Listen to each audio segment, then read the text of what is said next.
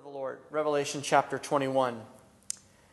John the apostle says this: "Then I saw a new heaven and a new earth. For the first heaven and the first earth had passed away, and the sea was no more. And I saw the holy city, the new Jerusalem, coming down out of heaven from God, prepared as a bride adorned for her husband.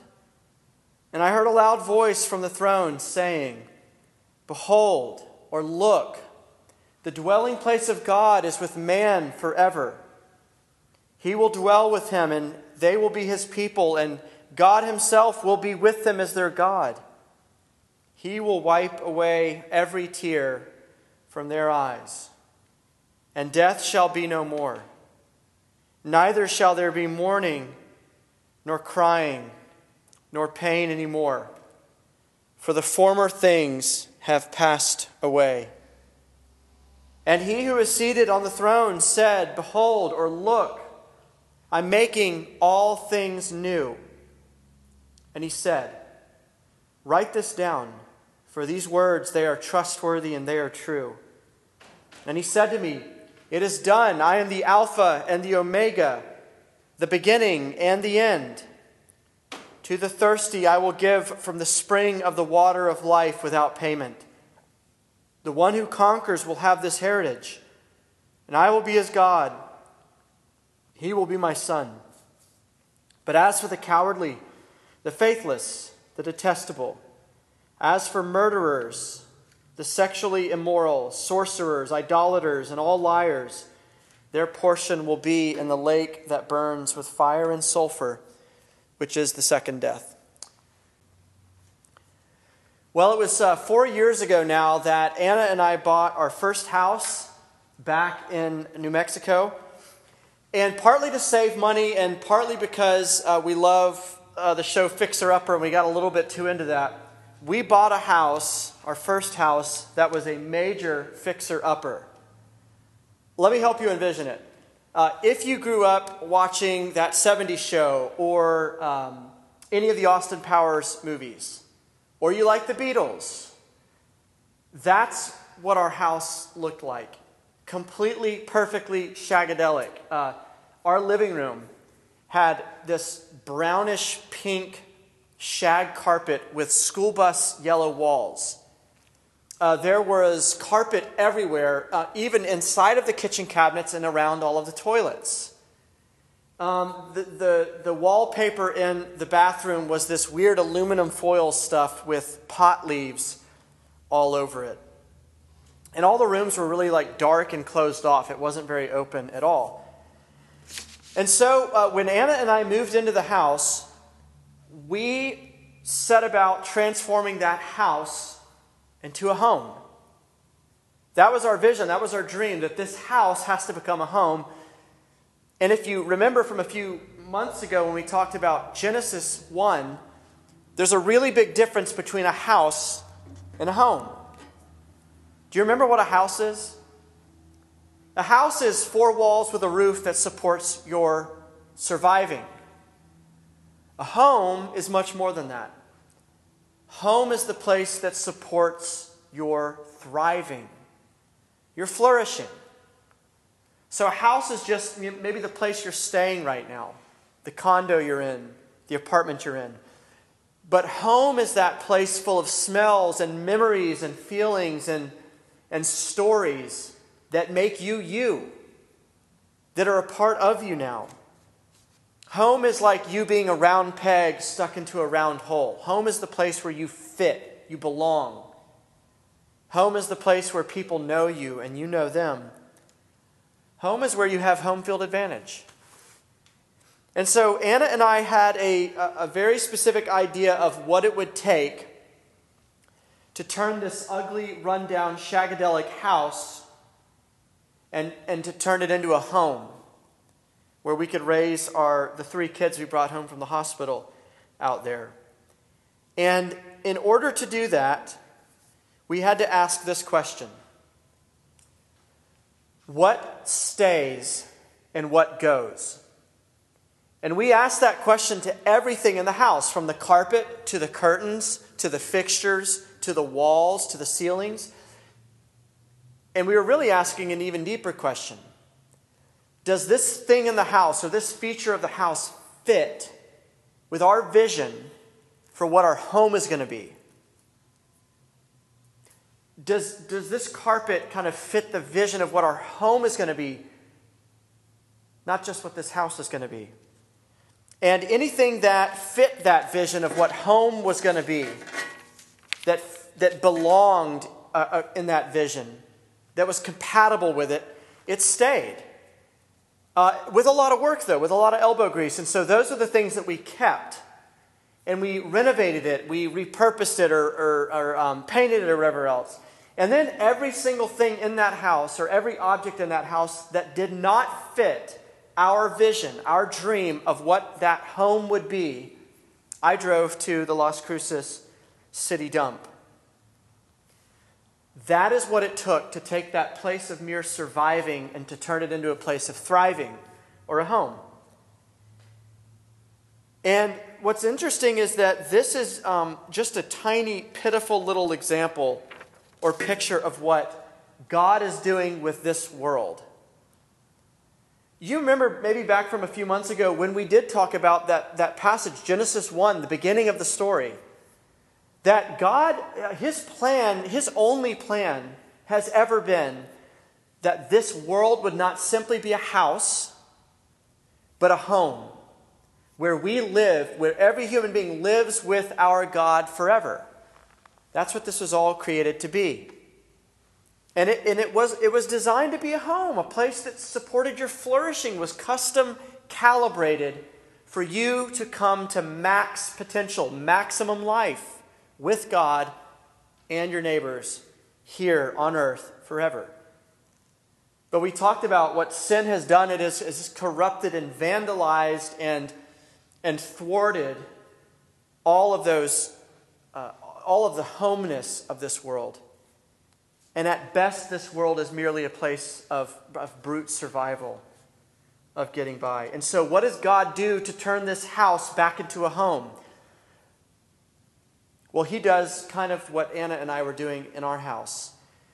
He's going up to everything in this world, and he's saying, does this belong? Is it compatible? Does it fit with what I'm going to make this world back into? With what this new heavens and new earth is going to be? And if it does, it gets refined and cleaned and repurposed and renovated.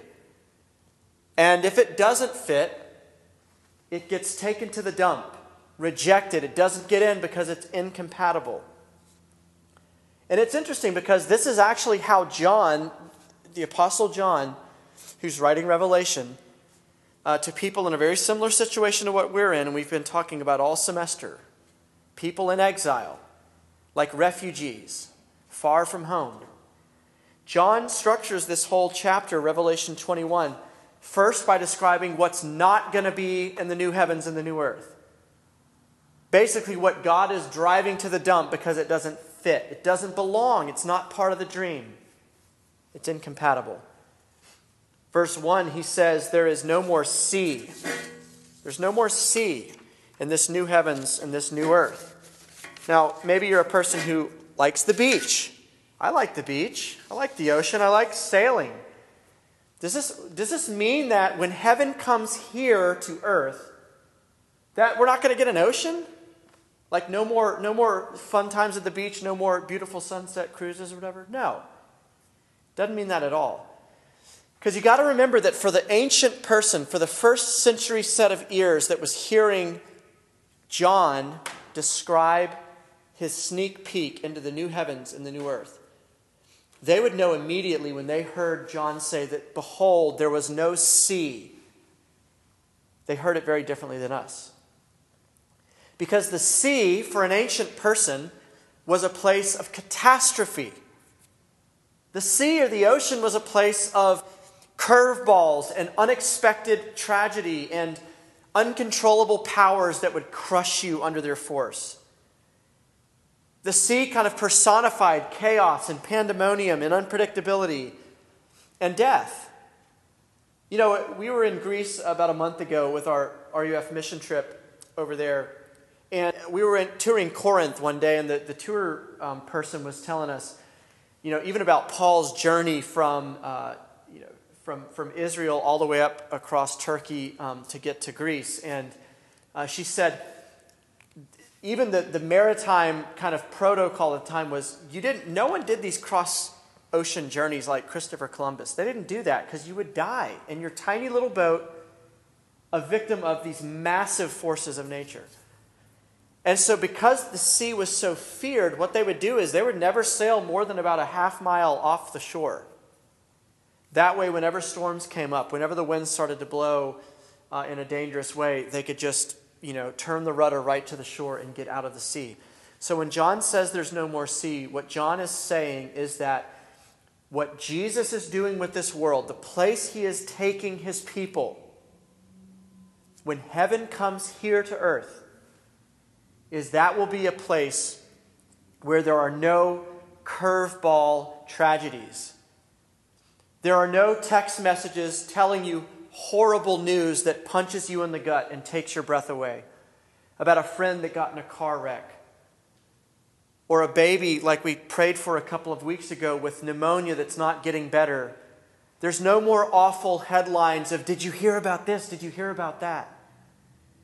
Life is not we're not the victims of these massive forces of chaos that can crush us and hurt us.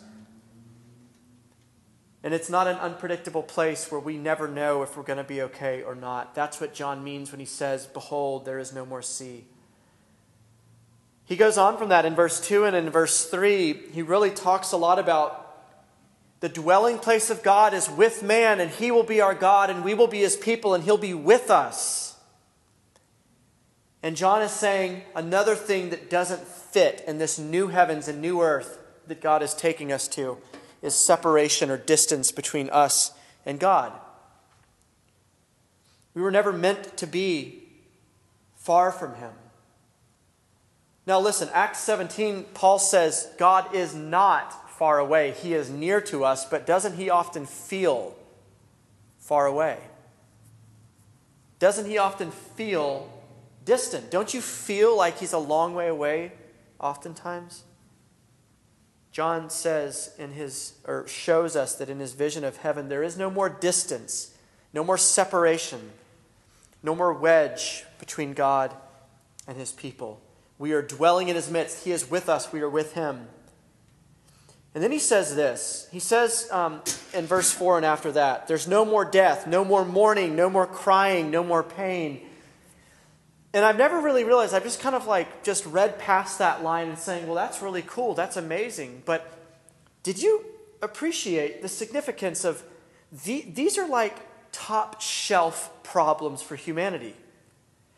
These are the things that have never been solved, no matter the technology we have or the research we've developed, or the medicines we have, or the universities we have. Nothing has touched these things. Nobody has been able to remove death from our experience of life. Nobody has developed anything that has kept mourning, sadness, depression, anxiety at bay. Nobody has found a cure for crying and the 1,000 causes for crying. Nobody has found a cure for pain. Not even anesthesia, not medicines, even touch in a real way, the whole spectrum of physical pains we feel. But when you add into that relational pain, spiritual pain, emotional pain, mental pain, on top of physical pain, you get the picture.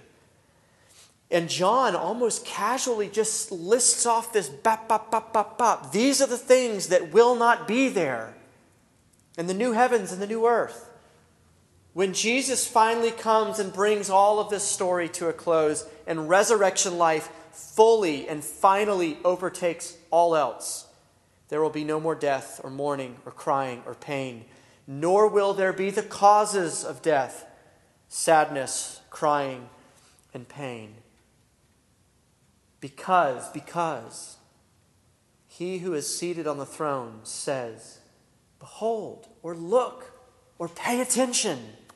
Stop what you're doing and look. I am renovating everything. I am making all things new. And then down in verse 8, and later on in this chapter, in verse 27, John says something, and I bet when you had the passage up on the screen earlier, when you're reading that, you're probably like, man, why didn't Ben stop reading, right at verse 7? Why did he read verse 8? Because that kind of complicates the passage just a little bit, don't you think? We have this beautiful picture of heaven, this stuff, and you're like, yes, give me more, and then comes verse 8. And he says, basically the adulterers, the sorcerers, the sexually immoral, the murderers, the liars will be thrown into this lake. That they don't fit, they don't belong in heaven. And here's what John is not saying, that sinners aren't allowed into heaven. Okay? Sinners are the only people in heaven, aside from the Father, the Son, and the Holy Spirit. And the angels. Everyone else who is there is not there because they have arrived. They're there because they've been redeemed. They're there because Jesus has traded spaces with you and given you the consequences of his loving and righteous and good and obedient life. And so heaven is full of sinners, blood-bought sinners, not people who have arrived. So John's not saying that heaven is a place for saints. John is saying that those who have throughout their lives persistently refused to bend the knee to Jesus, have refused to adjust their tiny little lives to this massive, infinite Jesus. Those who have refused to repent, the mockers, the deniers, the ridiculers, the scoffers. John is saying, I didn't see them in heaven. Which is to say, there is no place in this new earth for the enemies of God and for human beings who have aligned themselves as enemies of God. And so John is saying there will be no persecution, no mockery, no open question about whether there's a God or not, or whether he's good or not. But we will all know God and love him and know that we are loved by him and that we are known by him forever. That's what John is saying there. Not that sinners need not apply, but that only sinners purchased by Jesus Christ, who have looked to Jesus because they have nowhere else to look and because he is gracious, they will be in heaven.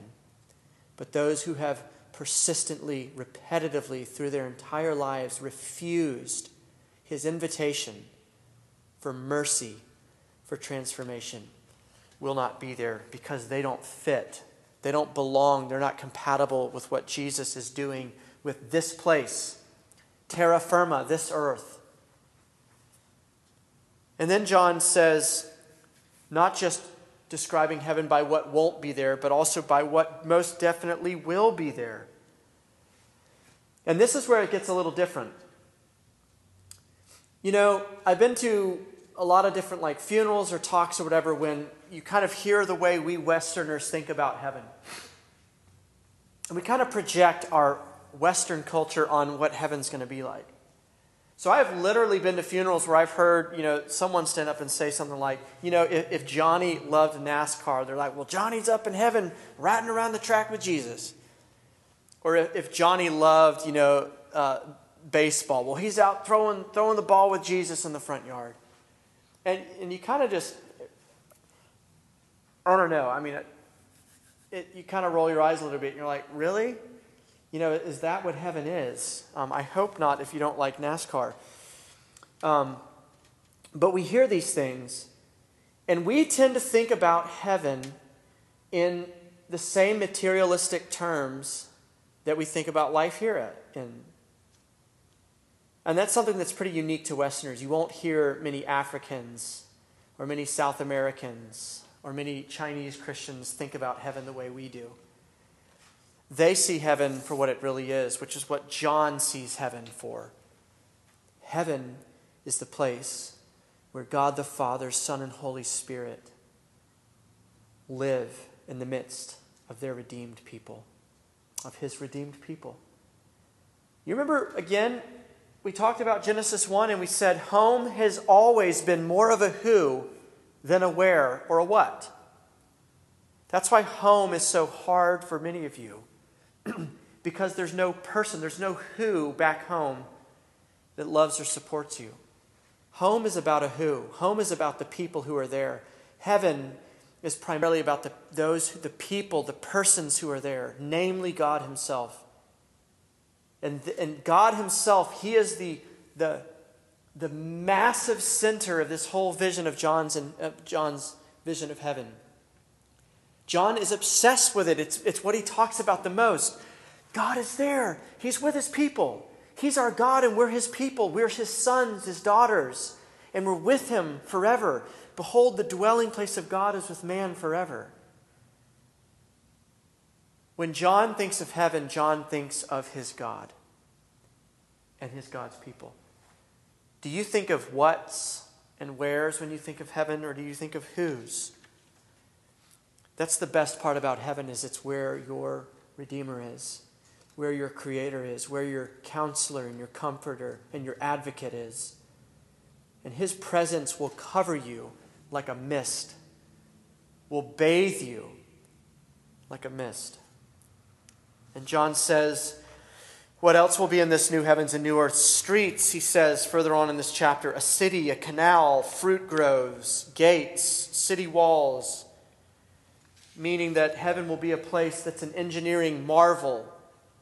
It'll be a place that is both built, but is continuing to be built and refined and pushed to the limit and researched and invented. It's a place of innovation. It's a place of exponential increase and fruitfulness and flourishing and thriving.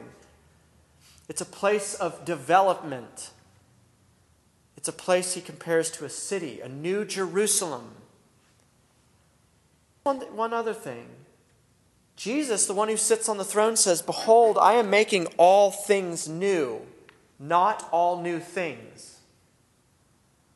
Which is to say that heaven will be in some ways a place that's a little bit familiar.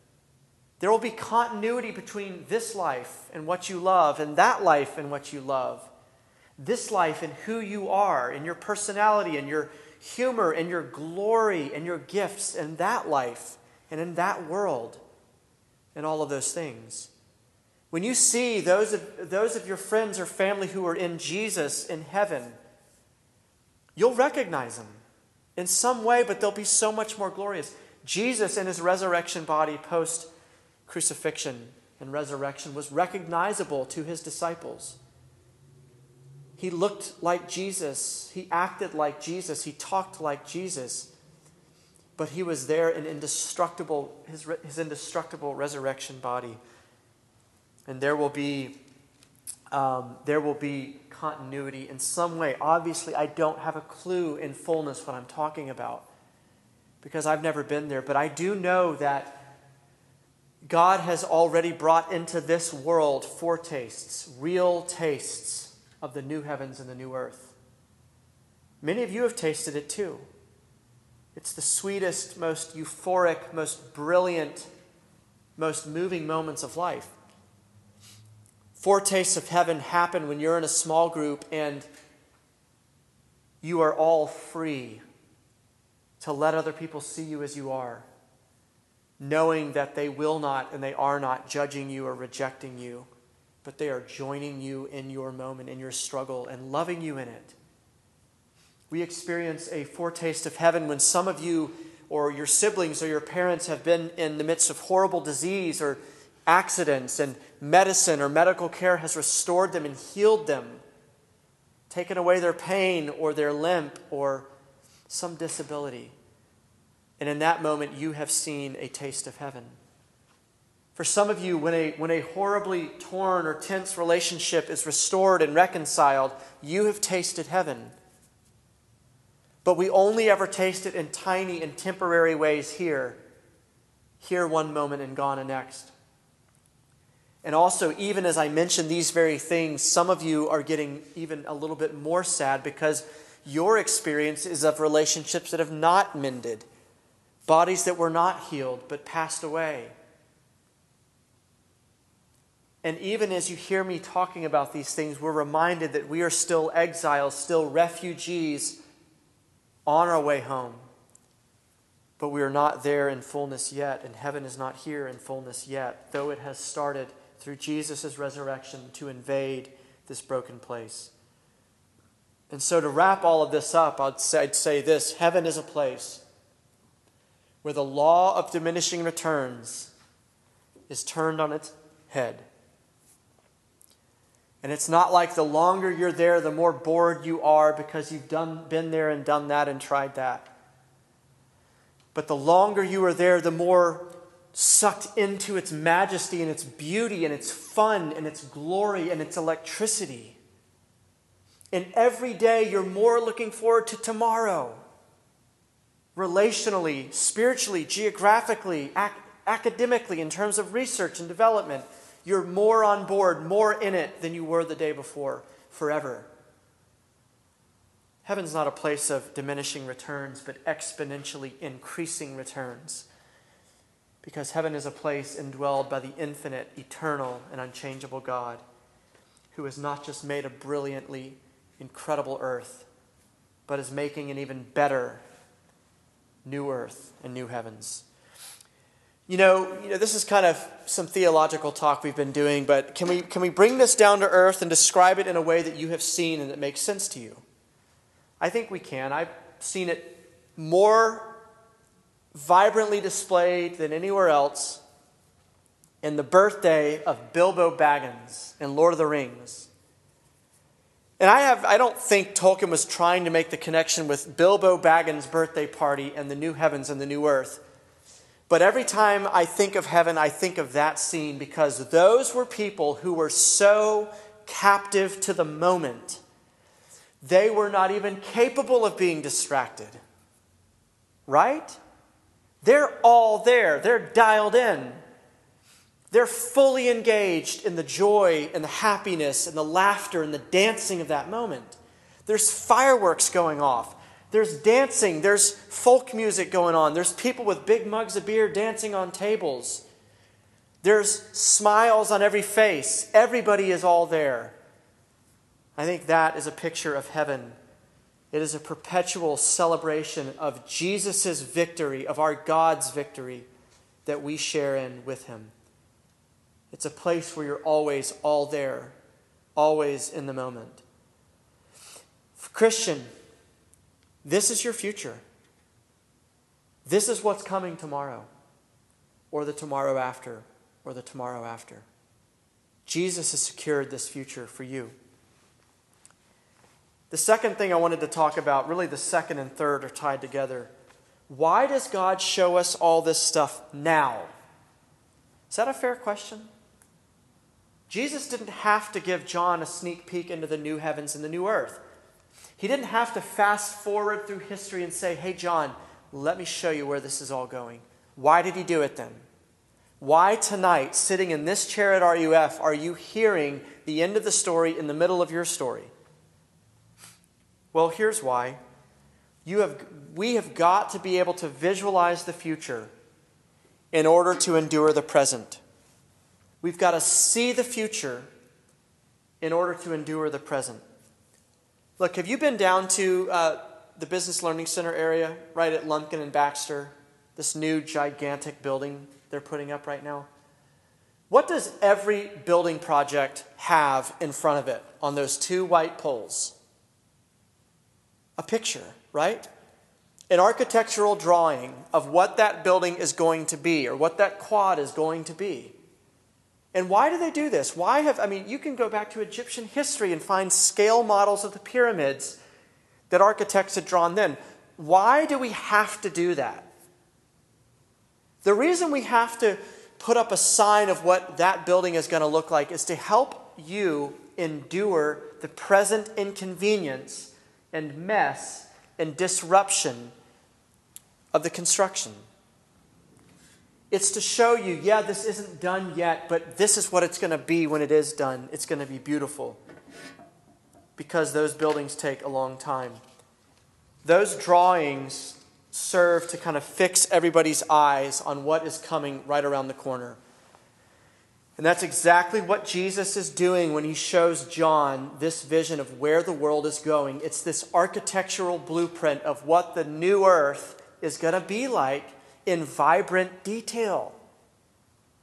This is John showing you tonight what your future is so that you and I might endure everything we've been talking about all semester. This life of exile, life as refugees, life in a world where we don't really fit. John wants you to see the end result, where this is all going, so that we might endure by faith and with grace the inconveniences, the disruptions, the mess, consuming effort, the pain of sanctification. And friends, this vision has got to become your hope. It's got to lodge itself in our imaginations that this is what God is doing with the world, with our stories. Here's the point. We never simply live in the present tense. We're not little kids anymore who are completely consumed by the present tense. We're future-oriented people. Ben and Jane are getting married in a couple of weeks. So are Ryan and Rebecca. I was talking to him earlier. His future reality is totally changing how he lives today. It changes his motivation level with studying for finals. It changes decisions about how he's using his time right now. Some of you have an organic test coming up next week, a full 7 days away, and it is already changing what you're doing tonight. A future reality is changing your present living. That's what Revelation is really all about. John and Jesus, through this passage, are holding up before you a certain future reality that it might absolutely change our present living. And this is powerful. There's a guy named Sam Cooke that only probably a few of us in the room even know his name, but he's called the godfather of soul. Really one of the first key people to kind of venture down that path. And in 1964, he writes a song about the civil rights movement called "A Change Is Gonna Come." And the song is really just this extended groaning of what the world was like in 1964 for an African American like him. But he says that the chorus of that song, "Oh, a change is gonna come, a change is gonna come, and I think I can carry on." All of those civil rights leaders, those men and those women, by the hundreds of thousands, had their eyes so fixed on a future reality that they knew would come by God's grace, that it completely changed how they conducted themselves and how they lived in the present moment. They reverse engineered all the pieces of their life today so that it would better aim and hit that future reality. C.S. Lewis tidies this up really well, and then we end with a story. If you read history, you will find that the Christians who did the most for the present world were precisely those who thought the most of the next world. It is since Christians have largely ceased to think of the other world that they have become so ineffective in this world. It's brilliant. You would think that the more you think of that future reality, that heavenly home that's coming here, the new heavens and the new earth, you would think that the more you kind of teleport to that world, the more irrelevant and kind of naive you would be in this world. And Lewis rightly says, no, it's just the opposite. The more you dwell on that future reality, the more you become an expert in it. The more you're on board with what Jesus is doing in the world now, making all things new and reconciling everything to himself. So how do we become experts on this future reality? How do we fill our minds with what's coming right around the corner? We do what refugees do. When we were in Greece, no matter whether the person we were talking to was a Syrian refugee or Iraqi or Afghani, all of them, to a person, told us stories of home. And when we walked up and overheard them, they were telling each other stories of home. The food, the park, the job they had, the friends they had. They were keeping themselves freshly ready to return. They were keeping the memories of home vibrant and alive. They were daydreaming of home. They were groaning for home. They weren't growing stale and too accustomed to where they are at the moment. And we have to do the same. And the way we do that is when you are in your moments where you feel your exile, your refuginess, your out-of-placeness in this life. Your brothers and sisters here in this room and at your churches remind you of home. They lift your eyes and look to what tomorrow is going to be. A change is going to come. There's not going to be any more crying. There's not going to be any more pain. There's not going to be any more struggle with that sin pattern. And it reminds us of where we're going. And we immerse ourselves in Scripture, this story, that it might become our story and not some other view, cynical or dark or hopeless, aimless view of the future.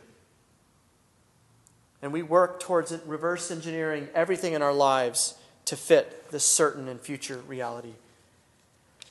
How does all of this play out in real life? Let me end here with a story. This is a story from a campus minister friend of mine out of a church in Boston. And he told us this of a couple in his church. They got pregnant. It was their first pregnancy. And a few months into the pregnancy, the wife gets some blood work done, and the results come back that this baby had a genetic dysfunction that would virtually guarantee that he would only live a couple of days or weeks outside of the mother's womb. So the news just completely devastates this couple. They're scared, they're sad, they're heartbroken. But it's their son. They're not going to kill him. And so she carries her son to full term, and they deliver him. And they never really get out of the hospital. He's in the ICU the whole time. They stay by his side. And about 10 days later, he passes away. The doctors told their parents, they shot straight with them. They say, hey, look, if you have another child, the chance it's almost certain that this genetic disorder will affect that child too. And so, we really strongly urge you to consider not getting pregnant again.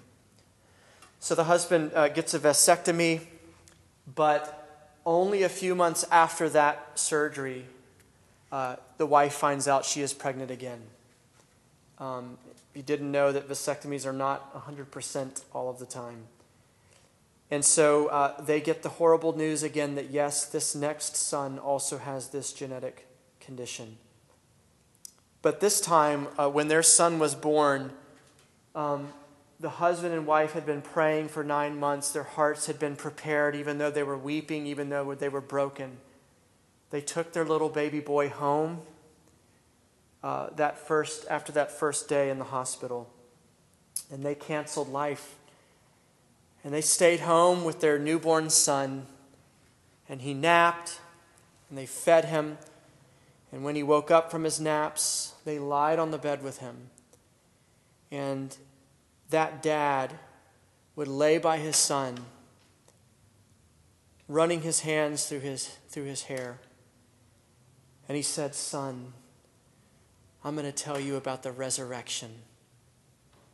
I'm going to tell you what Jesus is going to do with this world. And it's beautiful. And they did that every day until their little baby boy passed away. Friends, don't you know that God sits with you in your pain, in the pain and the brokenness of life in this broken world, of exile, of feeling and being like a refugee? This view of heaven is not wishful thinking. It is sober realism. And the more we dwell on this certain reality, the more our lives now begin to change. And if you don't know this Jesus that we've been talking about, if you're not connected to him, let's talk. Let's figure this out. Because he is merciful. He is not a hoarder. He is not an exclusivist. He came to save sinners. He came to save those and bring heaven to you and to bring you to heaven. Let's pray. Lord Jesus, we thank you that you are not just the Jesus of this passage or the Jesus that's making all things new, but you're the one who's making us new. I pray tonight that even through this passage you would continue to make us new, that you would reveal yourself to us, that you would obsess us and